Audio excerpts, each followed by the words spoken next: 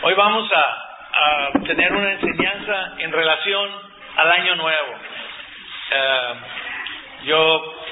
El Año Nuevo siempre es un tiempo para reflexionar, ¿no es cierto? En el tiempo que yo he caminado con el Señor, regularmente la llegada del Año Nuevo ha sido eso, un tiempo de reflexión. Señor, ¿cómo ha sido mi vida en este tiempo? Y las expectativas que tenemos para el Año Nuevo, ¿verdad? El día que estábamos preparándonos para la celebración de Año Nuevo, estábamos allí en casa y le decía a Perla, ¿sabes qué? En realidad, el Año Nuevo no tiene nada de especial, es un día como cualquier otro, si lo vemos en la perspectiva de la vida. Mañana empieza otro día, y luego otro, y así sigue. Sin embargo, nos hemos acostumbrado que el final del año marca una pauta como algo especial en nuestra vida, ¿verdad que sí? Y cuando las cosas no han ido bien, como para algunos de nosotros han sido difíciles, o fueron difíciles en este 2010, pensamos, el 2011 va a ser mejor, ¿verdad? Y esa es la esperanza que tenemos, ¿verdad? Que las cosas van a mejorar.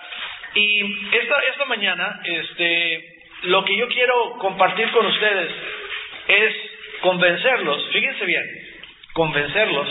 Diga conmigo, el pastor me va a convencer. Muy bien. Es todo, gracias. De que ya tenemos lo que necesitamos. ¿Sabe por qué? Porque cuando empezamos con las perspectivas del Año Nuevo, de repente vienen las situaciones y decimos, pues es que no tengo el trabajo que me gustaría tener.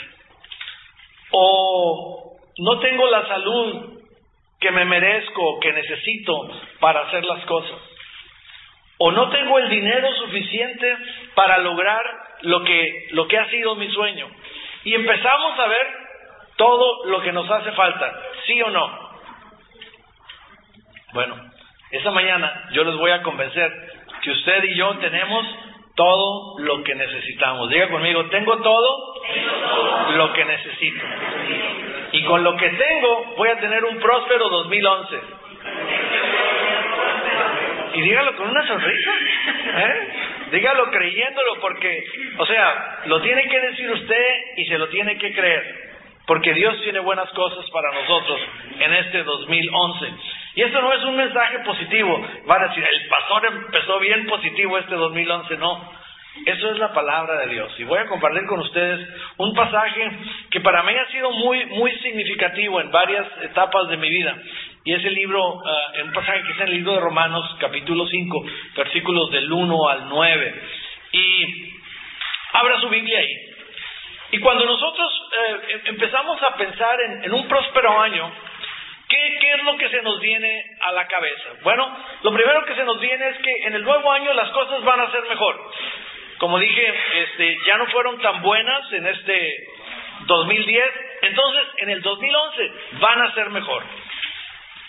Yo pienso, cuando digo un próspero año nuevo, es que cuando llegue y que estemos preparando la cena del 31 de diciembre del 2011, voy a poder decir, ahora estoy mejor que como estaba el 1 de enero. Eso es lo que significa prosperidad. Muchos de nosotros quizá pensemos, bueno, las condiciones de trabajo van a ser mejores durante este año, ¿verdad? Es una situación que prevalece prácticamente en la mayoría. No nos debemos sentir mal por eso, porque es un resultado de la economía. Pero vamos a ver cómo Dios tiene cosas buenas para nosotros. Cuando hablamos de un próspero año nuevo, significa que habrá cosas por las que nos pondremos contentos, ¿verdad? Siempre hay cosas buenas que celebrar y que disfrutar, sobre todo cuando vamos caminando en las cosas de Dios. Para muchos de nosotros tenemos la expectativa que nuestras finanzas mejorarán. ¿Cuántos desean mejores finanzas en el 2011? Queremos que el Señor nos prospere, ¿verdad? Y como iglesia, déjenme decirles, yo espero que cuando esté yo dando el mensaje del primer mensaje de 2011, este grupo verdaderamente se haya multiplicado. ¿Lo cree conmigo? Muy bien, porque vamos a poder compartir. Ahora, cuando nosotros queremos hacer algo, cualquier cosa que sea, pues siempre hay un punto de partida. ¿Dónde voy a empezar? ¿Dónde voy yo a iniciar a caminar ese venturoso 2011? ¿Dónde voy a empezar? Y cuando yo estaba preparando la enseñanza, se me vino a la mente este pasaje de Éxodo capítulo 4, versículo 2, no lo busque. Y es cuando el Señor tiene o Moisés se encuentra con el Señor, y pues Moisés le dice, pues Señor, yo no puedo hacer lo que tú me mandas hacer. Y el Señor le dice, ¿qué tienes en la mano? Preguntó el Señor. ¿Qué tienes en la mano? Nuestra mano pues ahorita está vacía, ¿verdad? Físicamente, pero nuestra vida está llena espiritualmente. El Señor le contestó a Moisés le contestó al Señor, tengo una vara. Y entonces la usó y el Señor produjo un milagro con el cual pues ayudó a Moisés a convencer, aunque no estaba tan seguro de que él era el hombre, de ir y hacer las cosas que Dios le estaba pidiendo que hiciera, ¿verdad? En obediencia partió aquel pueblo donde él era buscado por asesinato. O sea, se enfrentó al rey más poderoso del mundo en esa época, ¿verdad? Él y su hermano ahí solitos.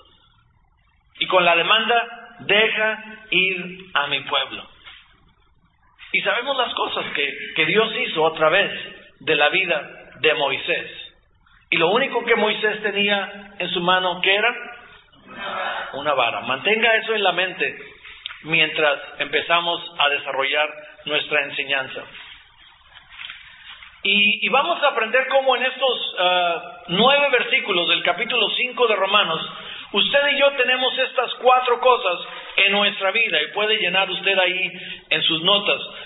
Yo ya tengo paz, yo ya tengo posición, yo tengo progreso y tengo perdón.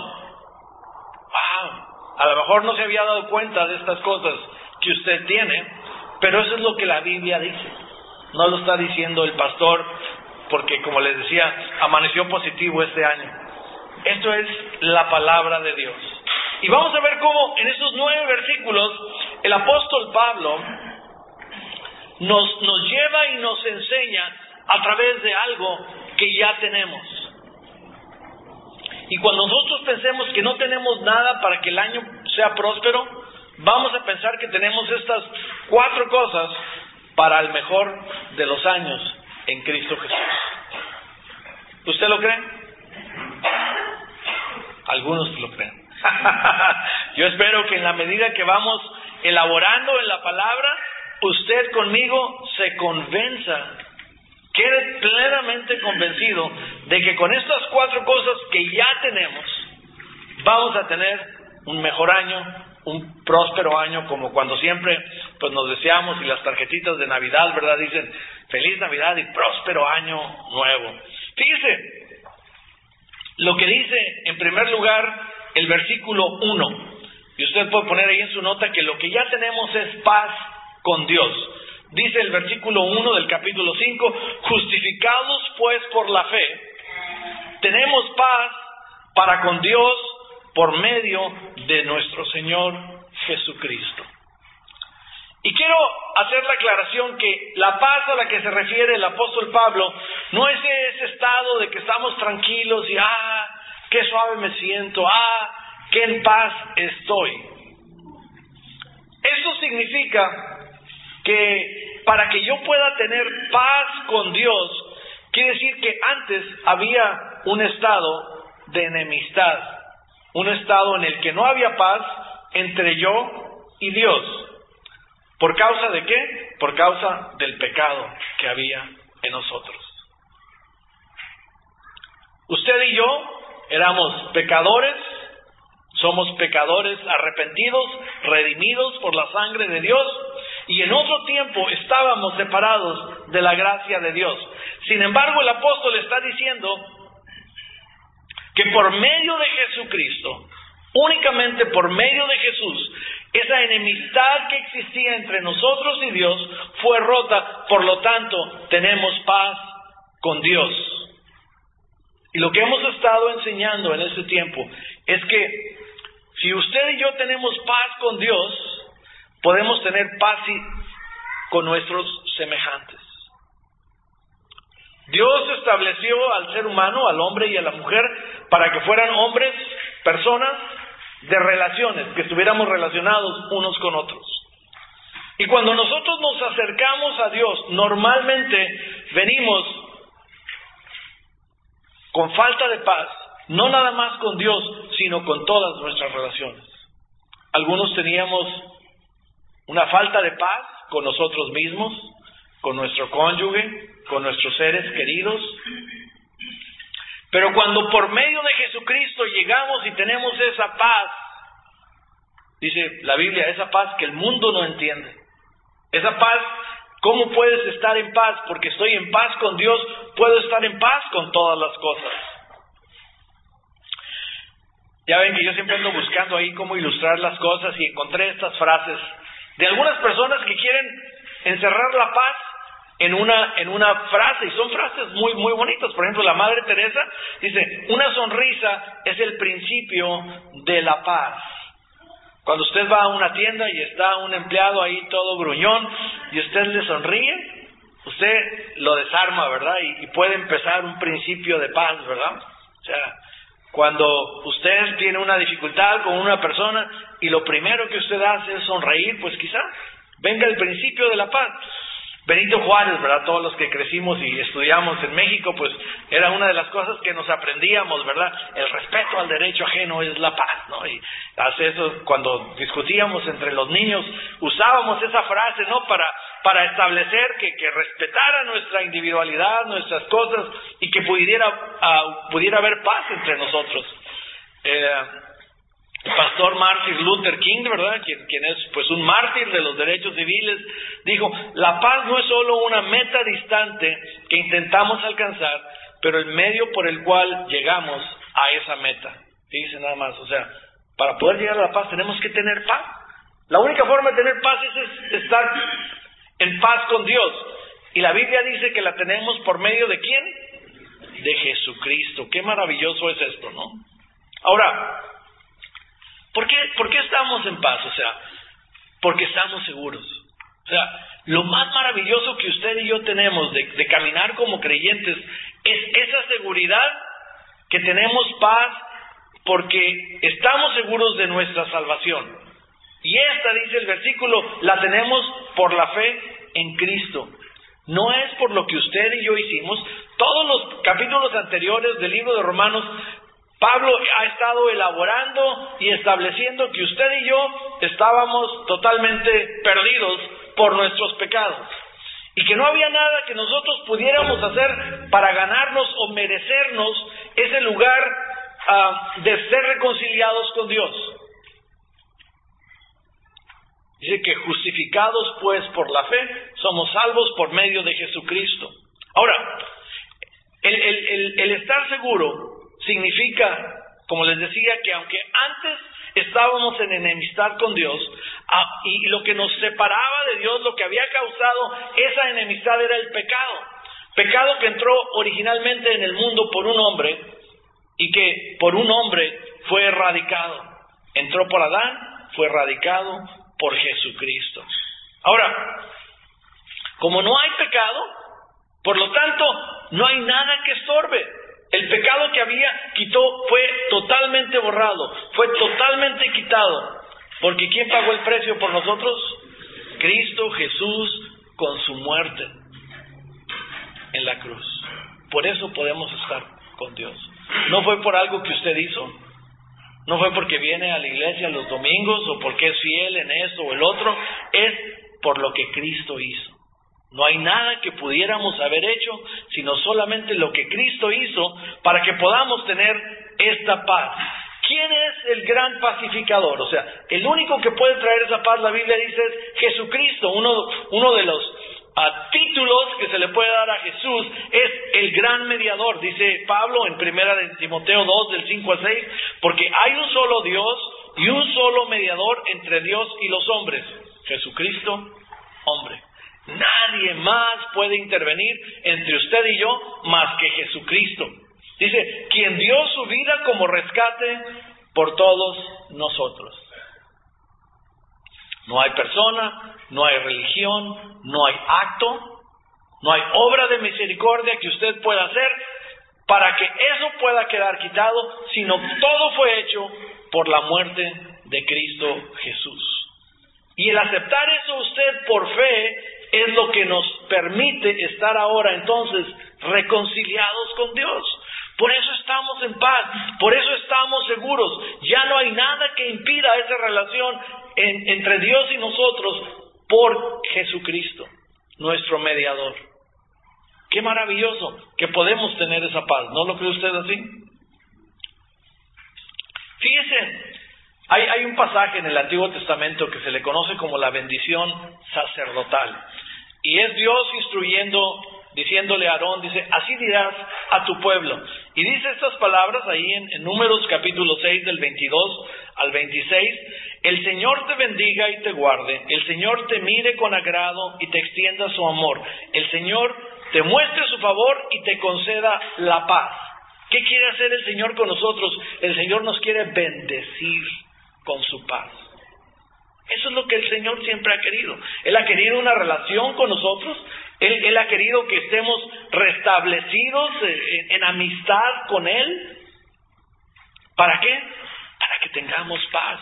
Porque la paz de Dios nos bendice. La paz de Dios, quizá usted no pueda ir, lo más seguro es que no pueda ir usted al 7-Eleven, ¿verdad? Y dígame, dame una libra de paz, ¿verdad? Con leche y azúcar, ¿no? No existe eso. El chocolate a lo mejor le da paz a Danet con whipped cream. Pero la verdadera paz únicamente puede venir a través de la fe que es en Cristo Jesús. ¿Está de acuerdo conmigo? Entonces diga conmigo, tengo paz. Eso no tiene precio. Eso no tiene precio. Y vamos a ver cómo esto construye sobre las demás cosas que el apóstol Pablo nos dice ahí en el libro de Romanos que tenemos para el próspero 2011. ¿Está conmigo? Muy bien. Eso de que tenemos posición a lo mejor lo agarró por sorpresa, porque si como que tenemos posición, ¿no? Posición es una persona acá acomodada, así, ¿no? O sea, que le sobra el dinero, es una persona de posición. Pero fíjese lo que dice el capítulo 2 del versículo 5, el versículo 2 del capítulo 5 dice, también por medio de Él, ¿quién es Él? Jesucristo. ¿Ah? Y mediante la fe, o sea, la fe que nosotros tenemos en Jesucristo, tenemos acceso a esta gracia en la cual nos mantenemos firmes. Así que nos regocijamos en la esperanza de alcanzar la gloria de Dios. Quiere decir que por lo que Cristo hizo por nosotros, el hecho de que podemos estar en paz con Dios, ahora estamos en una posición de gracia. Y a veces la palabra gracia no la entendemos bien y la aplicamos de manera equívoca en nuestro idioma y por ejemplo decimos, ay, esa niña es muy graciosa. O sea, como que cae bien la niña, ¿verdad? O es algo así, ¿verdad? Pero vamos a entender el concepto de la gracia, que es una de las mayores bendiciones que tenemos por lo que Cristo hizo por usted y por mí. Y lo que este pasaje está diciendo es que en Cristo Jesús no solamente entramos a ese estado de gracia, sino que a través de Jesucristo permanecemos en Él al grado de que nos podemos gozar por lo que se nos ha dado. O sea, podemos decir, aunque pues no es como para echarle mucha crema a los tacos, como luego decimos nosotros, ¿no? Pero podemos decir, ¿sabes qué? Gracias a Jesucristo estoy en un estado de gracia y me puedo gozar en eso. No es algo para andar presumiendo, no es algo para andarse sintiendo más que los demás, porque pues tiene que caminar en humildad, así como Cristo lo hizo, pero está la gracia y yo espero que con la ilustración que viene usted la comprenda, porque yo lo entendí así como más o menos, pero ahora que estuve estudiando lo entendí bien y se lo quiero compartir a usted para que sepa lo maravilloso que es la gracia. Mire, la gracia, lo que la Biblia nos enseña dice que es un don otorgado, ¿verdad? Mi Biblia dice, por pura benevolencia. Benevolencia es un acto de amor, es una bendición, es algo que se nos da. El don, pues, es un regalo, es algo que no merecíamos. En este caso, el don de la gracia es nuestra salvación. Lo que nosotros recibimos fue nuestra salvación, fue gratis, no nos la merecíamos. ¿Alguno de aquí se merecía ser salvo? Si dicen que sí, pues están contrarios a la Biblia, porque la Biblia dice, por cuanto todos pecaron, todos están destituidos de la gracia de Dios. Nadie teníamos por mérito propio derecho a esa gracia de Jesucristo. Fíjese el reto que representa haber recibido esta gracia de parte de Dios, porque Jesucristo dice que lo que recibieron gratuitamente, denlo gratuitamente. Lo que recibieron de gracia, denlo de gracia. La mayoría reconoce ese pasaje de esa manera, ¿no? De que demos de gracia lo que de gracia recibimos. ¿Qué recibimos de gracia? La salvación. Esta posición en la que estamos, a la cual entramos a través de Jesucristo y a la cual permanecemos, no por lo que hacemos, sino por lo que Él ya hizo. Fíjense bien, vamos a explicarnos un poquito más. Y voy a ser un poco drástico con este ejemplo, pero realmente esto nos va a ayudar a entender lo que es la gracia. Imagínense, aquí el que tiene el bebé más pequeño son Tomás y Ginita, que alguien viniera y le quitara la vida a Bella. Eso sería terrible, ¿verdad? O sea, no queremos que eso pase. Si Tomás dijera, esa persona que le quitó a mi mayor tesoro, voy a ir y comprar una pistola o consigo una pistola y voy y me hago justicia por mí mismo y lo mato, eso se llama ¿cómo? Venganza. Él estaría tomando venganza por su propia mano. Por el contrario, si un vecino quizá vio a la persona que pasó por la casa, vieron las generales, la policía le encuentra, lo encarcelan, lo llevan a juicio y le dictan una sentencia de 45 años o de vida por la muerte de esta inocente. Eso sería entonces justicia. Pero si Tomás y Ginita deciden ir con la persona que asesinó a su hija y tomarla y llevarla a su casa y adoptarla como su hijo o como su hermano y vivir con ella, eso es gracia. Es un poco drástico, pero póngase a pensar, usted y yo éramos culpables. Dios no iba a tomar venganza, Dios pudo haber hecho justicia, pero Dios prefirió darnos ¿qué? Darnos la gracia. Vaya conmigo a su Biblia y quiero que leamos esta historia juntos para entender lo que verdaderamente significa la gracia en Segunda de Reyes capítulo 9 versículos del 1 al 13. En el versículo 1 dice, el rey David averiguó si había alguien de la familia de Saúl a quien pudiera beneficiar en memoria de Jonatán. Rápidamente, el rey David no siempre fue el rey David. En un tiempo fue simplemente David. Y en ese tiempo él estableció una amistad y un pacto con Jonatán, que entonces era el hijo del rey Saúl, el heredero al trono. Haciendo un fast forward en la historia, Saúl y Jonatán son muertos en batalla. Finalmente David asciende al trono. La costumbre era entonces que cuando un rey ascendía al trono, lo más seguro es que a toda la familia del anterior rey, como digo, le daban chicharrón, ¿verdad?, para establecerse en el trono. Sin embargo, aquí en esta parte de la vida de David vemos a David ya plenamente establecido, extendido el reino de Israel, seguro sobre su trono, y quizá era el principio de Año Nuevo. Y él estaba meditando y diciendo: Señor, qué bueno has sido conmigo. ¿Cómo podré yo hacer algo para beneficiar a alguien? Entonces se acordó quizá del pacto que había hecho con Jonatán. Y dice en el versículo 1, el rey David averiguó si había alguien de la familia a quien pudiera beneficiar en memoria de Jonatán.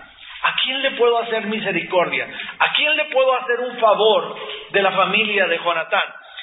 Dice, y como la familia de Saúl había tenido un administrador que se llamaba Siba, mandaron llamarlo. Cuando Siba se presentó ante David, le preguntó: ¿Tú eres Siba?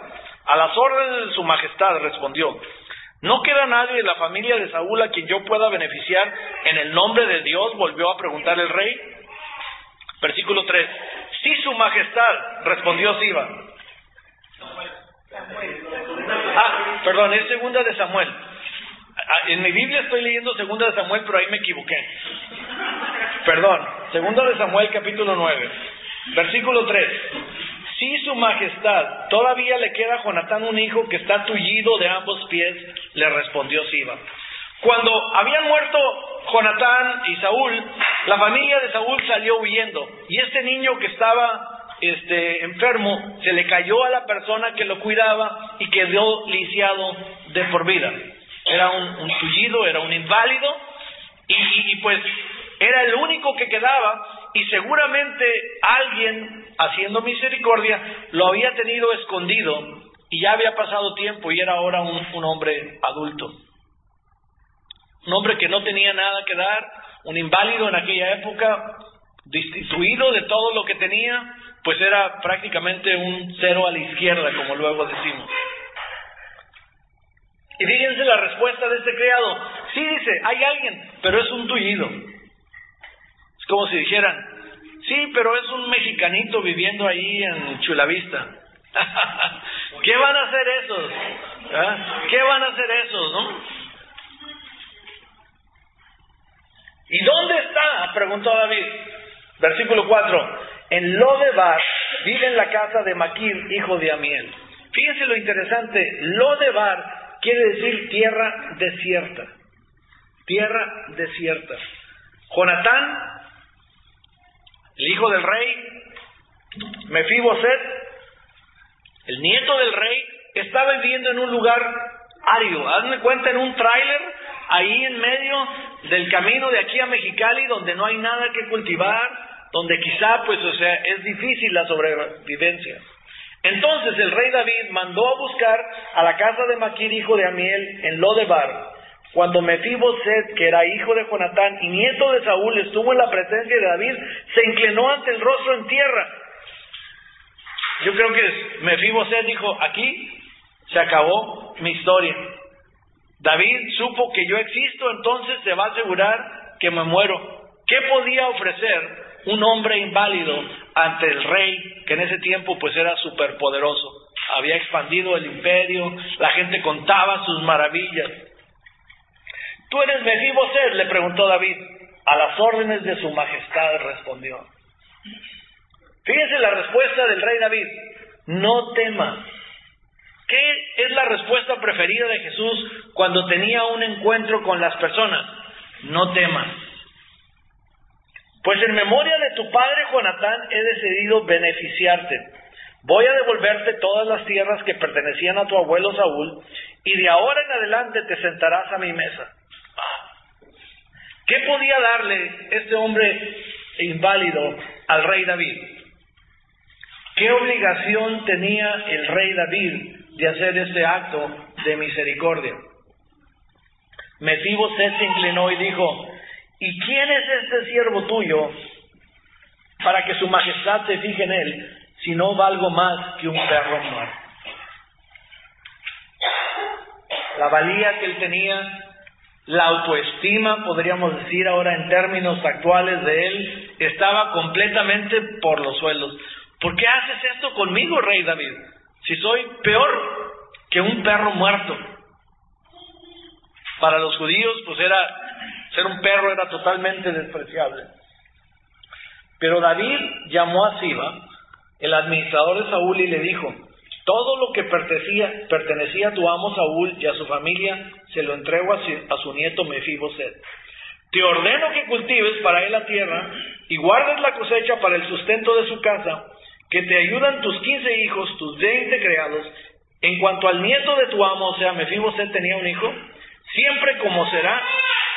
en cuanto al nieto de tu amo, siempre comerá en mi mesa. Se refería a Mefiboset. Y contestó el siervo: yo estoy para servir a su majestad, haré todo lo que su majestad me mande, respondió Siba. Fíjense lo maravilloso de esto. A partir de ese día, Mefiboset se sentó a la mesa de David como uno más de los hijos del rey. Toda la familia de Siba estaba al servicio de Mefiboset, quien tenía un hijo pequeño llamado Micaía.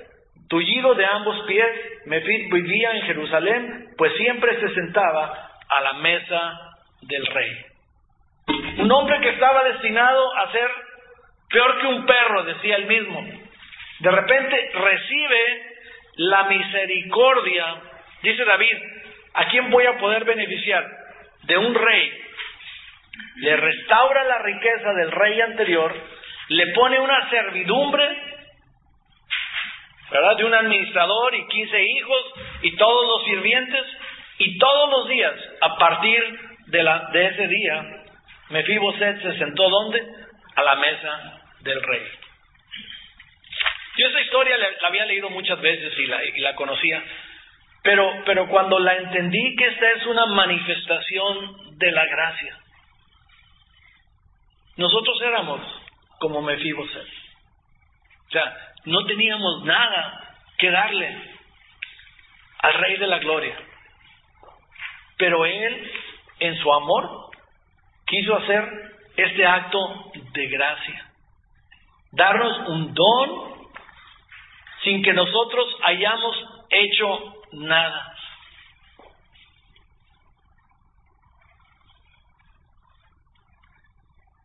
Y ahora podemos estar sentados comiendo todos los días a la mesa del Rey.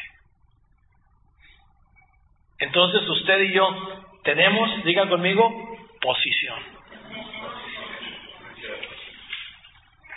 Es maravilloso. Yo no sé si usted se emociona, pero yo cuando estaba preparando la clase y entendí esto, dije: ¡wow! Está llorando. No sé por qué. Dice: Señor, gracias por esto.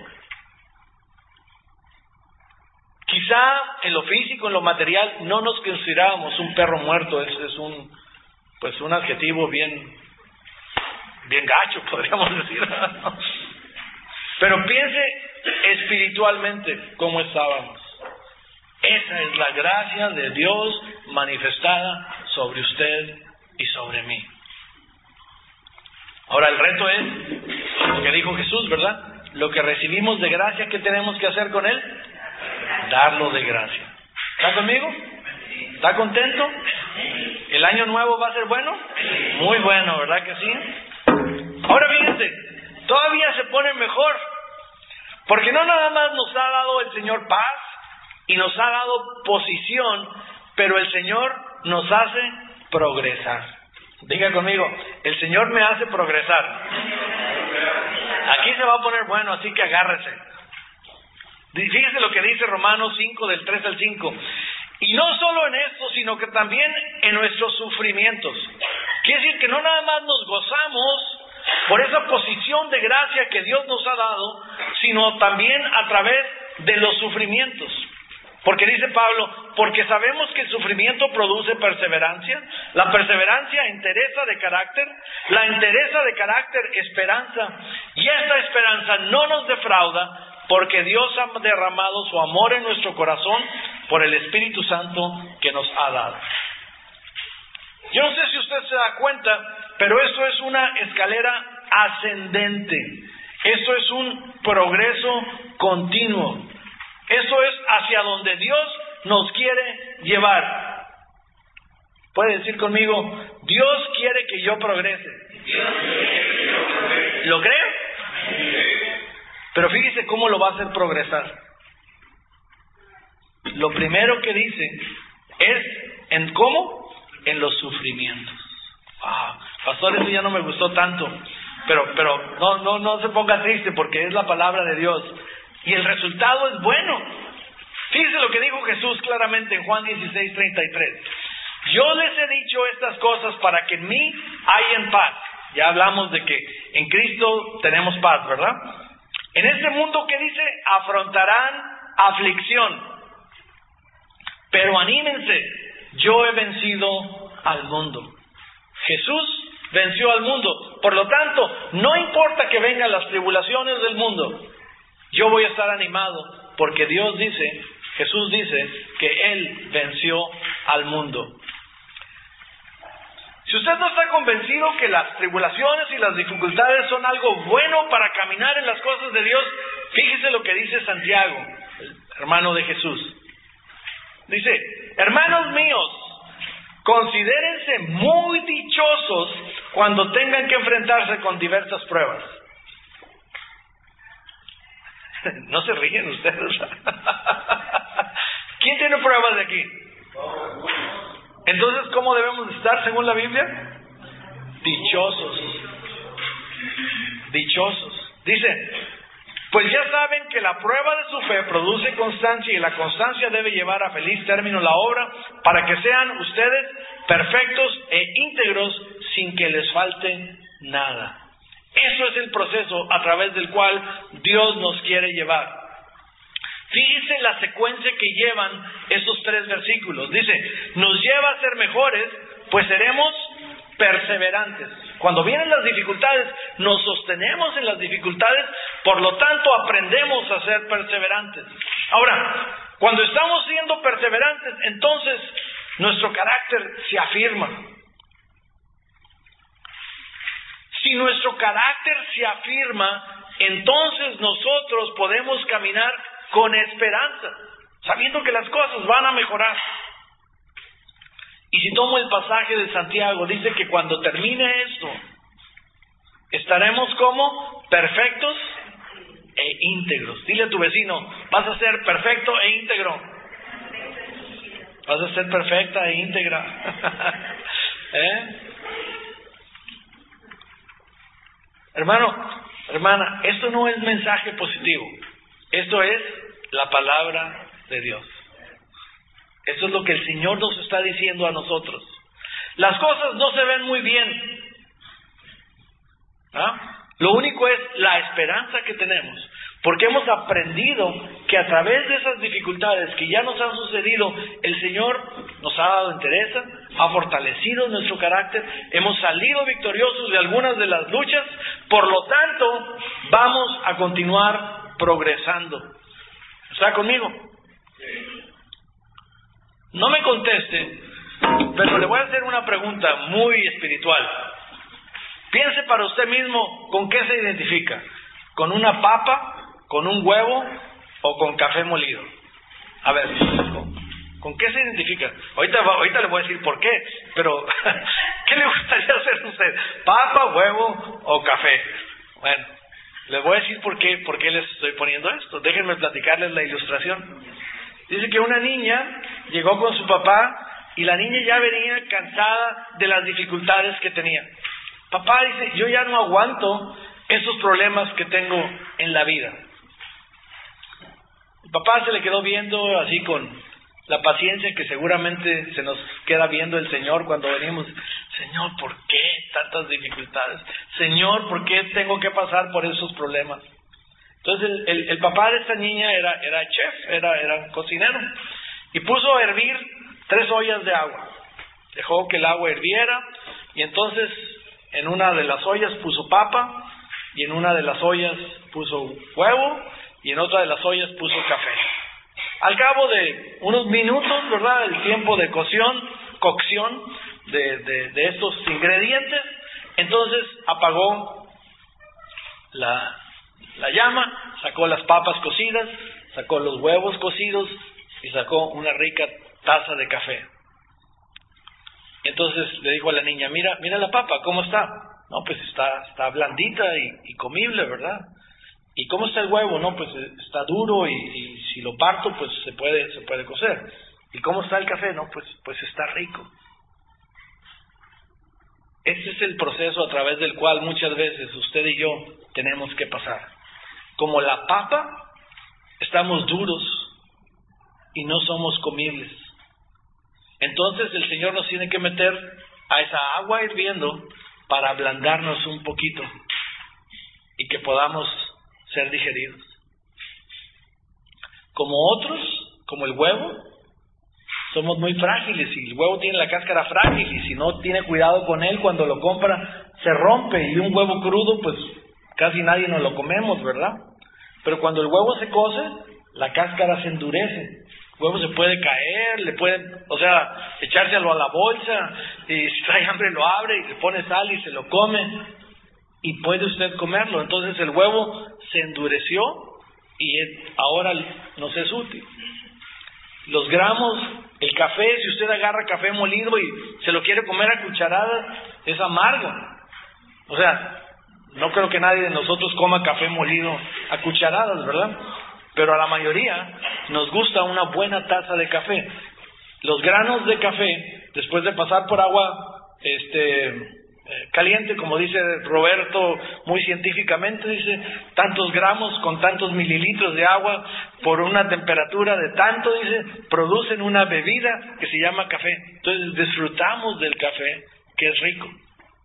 Quizá como el café, necesitamos pasar por agua caliente para poder soltar aquello que verdaderamente tenemos. Entonces ahora sí piense usted si es papa, huevo o café. Esas son las razones de las dificultades, para que realmente nosotros progresemos al punto de lo que Dios nos quiere llevar. Por lo tanto, tenemos paz, posición, ¿y qué tenemos? Progreso. Diga conmigo, tengo paz, tengo posición, tengo progreso. Se lo voy a recordar cuando venga conmigo y pastor, ore por mí, porque le voy a decir, no se preocupe, el Señor lo está progresando.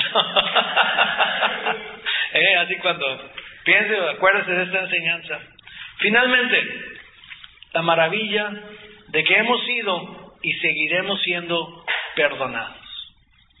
A través de la enseñanza he estado hablando de esto. La posición de paz, la posición de gracia que tenemos ha sido precisamente porque somos perdonados. Fíjense lo que dice este mismo capítulo, versículos del 6 al 9. A la verdad, como éramos incapaces de salvarnos, débiles, dicen algunas de las versiones, en el tiempo señalado, Cristo murió por los malvados. Más adelante dice, pero Dios demuestra su amor por nosotros en esto, en que cuando todavía éramos pecadores, Cristo murió por nosotros. Y ahora que hemos sido justificados por su sangre, con cuánta más razón por medio de él seremos salvados del castigo de Dios. Nos perdonó, no porque hicimos algo bueno, nos perdonó cuando éramos malos. Recuerdo mucho que tengo un amigo que iba a unos grupos de hogar y compartíamos la palabra y me decía, no, pues cuando sea bueno me voy a acercar a Dios. Y lógico totalmente, ¿no? Acércate a Dios para que Dios transforme tu vida, perdone tus pecados y entonces vas a poder ser diferente. Fíjese bien que esto es algo maravilloso porque es algo que cuando yo pienso, pues yo disfruto una hamburguesa, pues esa la disfruto porque la pagué, ¿verdad? Pero cuando me invitan a cenar a alguien y paga la cuenta, más la disfruto, ¿verdad? Esto es lo mismo, ¿sí? Qué bueno disfrutar algo que nosotros nos merecemos, pero qué increíble es poder recibir aquello que no nos merecíamos. Fíjese, cuando usted hable con la gente y la Navidad ya pasó, o sea, ¿a qué vino Jesús? Cuando Jesús iba a venir, Juan el Bautista anunció, dice, he aquí el Cordero de Dios que quita el pecado del mundo. El pecado del mundo fue erradicado porque Jesús vino. Porque Dios se hizo hombre, vivió entre nosotros, murió por nuestros pecados. Cristo mismo dijo de sí mismo en Mateo 20:28, así como el Hijo del Hombre no vino para que le sirvan, sino para servir y dar su vida en rescate por muchos. El perdón de tu pecado y de mi pecado es y ha sido posible únicamente por la obra redentora, por la salvación que Jesucristo hizo. A esto vino Jesús. Este pasaje siempre me ha gustado mucho porque explica ese juicio del cual si nos hubiesen hecho justicia, nos hubiera caído, como decimos, el chahuizle. Pero fíjense lo que dice ahí en Colosenses 2, del 13 al 12. Y cuando estaban muertos en vuestros delitos y en la incircuncisión de vuestra carne, os dio vidamente juntamente con Él, habiéndonos perdonado, ¿qué dice? Todos los delitos, habiendo cancelado el documento de deuda que consistía en decretos contra nosotros y que nos era adverso. Se había emitido un juicio, se había dado el fallo, y usted y yo habíamos salido como culpables. Sin embargo, dice que Él canceló el documento de deuda. Algunos éramos adúlteros, quedó cancelado. Otros éramos mentirosos, quedó cancelado. Otros éramos hipócritas, quedó cancelado. Otros eran enojones, asesinos. Y le puedo seguir la lista, ¿verdad? Todo eso quedó como cancelado. Usted y yo hemos sido completamente perdonados. Porque esto es Dios demostrando su amor por usted y por mí. Cuando Dios decidió que Cristo muriera por usted y por mí, manifestó su amor. Porque mire, en esos versículos que leímos, en esos 4 o 5 últimos versículos que leímos, del 6 al 9, y en el 10 también estoy incluyendo ahí, dice que éramos débiles, esto es, no teníamos la capacidad de salvarnos a nosotros mismos, éramos impíos, esto quiere decir éramos malvados, éramos pecadores y también éramos enemigos de Dios. Y lo que hemos entendido, esa manifestación de la gracia de la que hablaba hace un momento, no es por lo que usted y yo somos. A veces tratamos de espiritualizar y, es que somos hijos predilectos de Dios. ¿Sabe qué? Tenemos lo que tenemos no por lo que somos, sino por lo que Dios es. Porque Dios es amor. Esa es la naturaleza de Dios. Recuerde, no nos lo merecíamos, pero aún así Dios manifestó su amor por nosotros, que aún siendo pecadores, murió por nosotros. Y más aún, como ahora que caminamos con Él, dice, nos salvará del juicio eterno de Dios. Ahora, el resultado de esta posición que tenemos de ser perdonados, dice al final del versículo, nos produce gozo. Estamos contentos. No nada más estamos en paz, como empecé en el versículo 1, como empezó Pablo ahí en el versículo 1, sino concluye y dice que ahora tenemos gozo por el Espíritu Santo que hemos recibido. Nos gozamos no porque nos contaron un buen chiste, aunque es bueno contar un buen chiste, ¿verdad? Alegra el ánimo, se activa el organismo. Dice que cuando uno se ríe se ejercitan muchos músculos de la cara, ¿no? Por eso algunos de nosotros estamos muy jóvenes, porque nos reímos mucho. Dice, ¿sabes por qué? ¿Por qué podemos tener gozo? Porque ya no somos sus enemigos, sino somos ahora, diga conmigo, sus amigos. Amigo de Dios. ¿Usted se había considerado alguna vez amigo de Dios? Se quedan sorprendidos así viéndome. Es lo que somos. Es lo que Cristo hizo por nosotros. Él permitió que ahora podamos ser amigos de Dios. Ahora, aquí viene lo bueno, hermano y hermana. Jóvenes,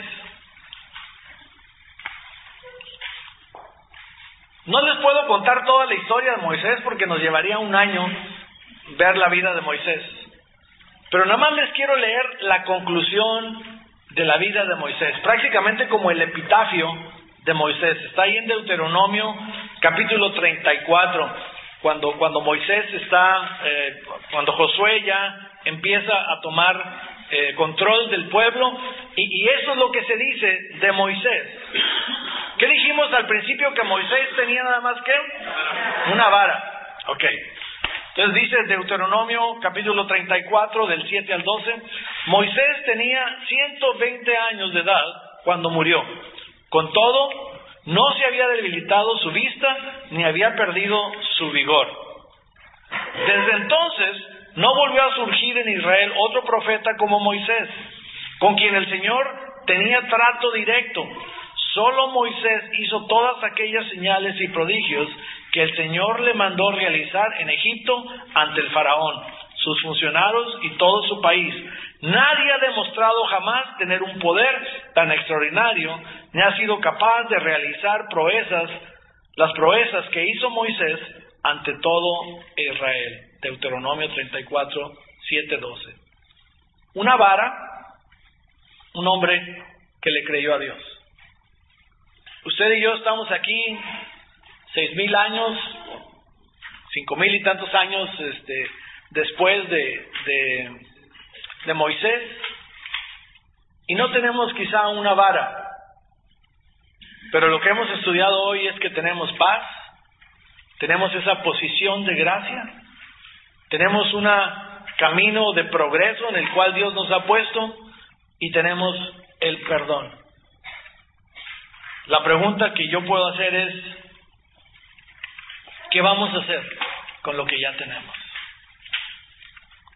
Cuando nosotros pensemos en el nuevo año que viene delante de nosotros, en este 2011, que seguramente será maravilloso, vamos a pensar no en lo que no tenemos, no en lo que nos hace falta, no en nuestros deseos carnales. Dice en la Biblia que dice que pedimos, pero no recibimos, porque pedimos para nuestros propios deleites, no para las cosas de Dios. Entonces, cuando pensemos, vamos a pensar que lo que tenemos es lo que Dios nos ha dado para lograr prosperidad y bendición en este 2011. ¿Está de acuerdo conmigo? Le voy a pedir que se ponga de pie.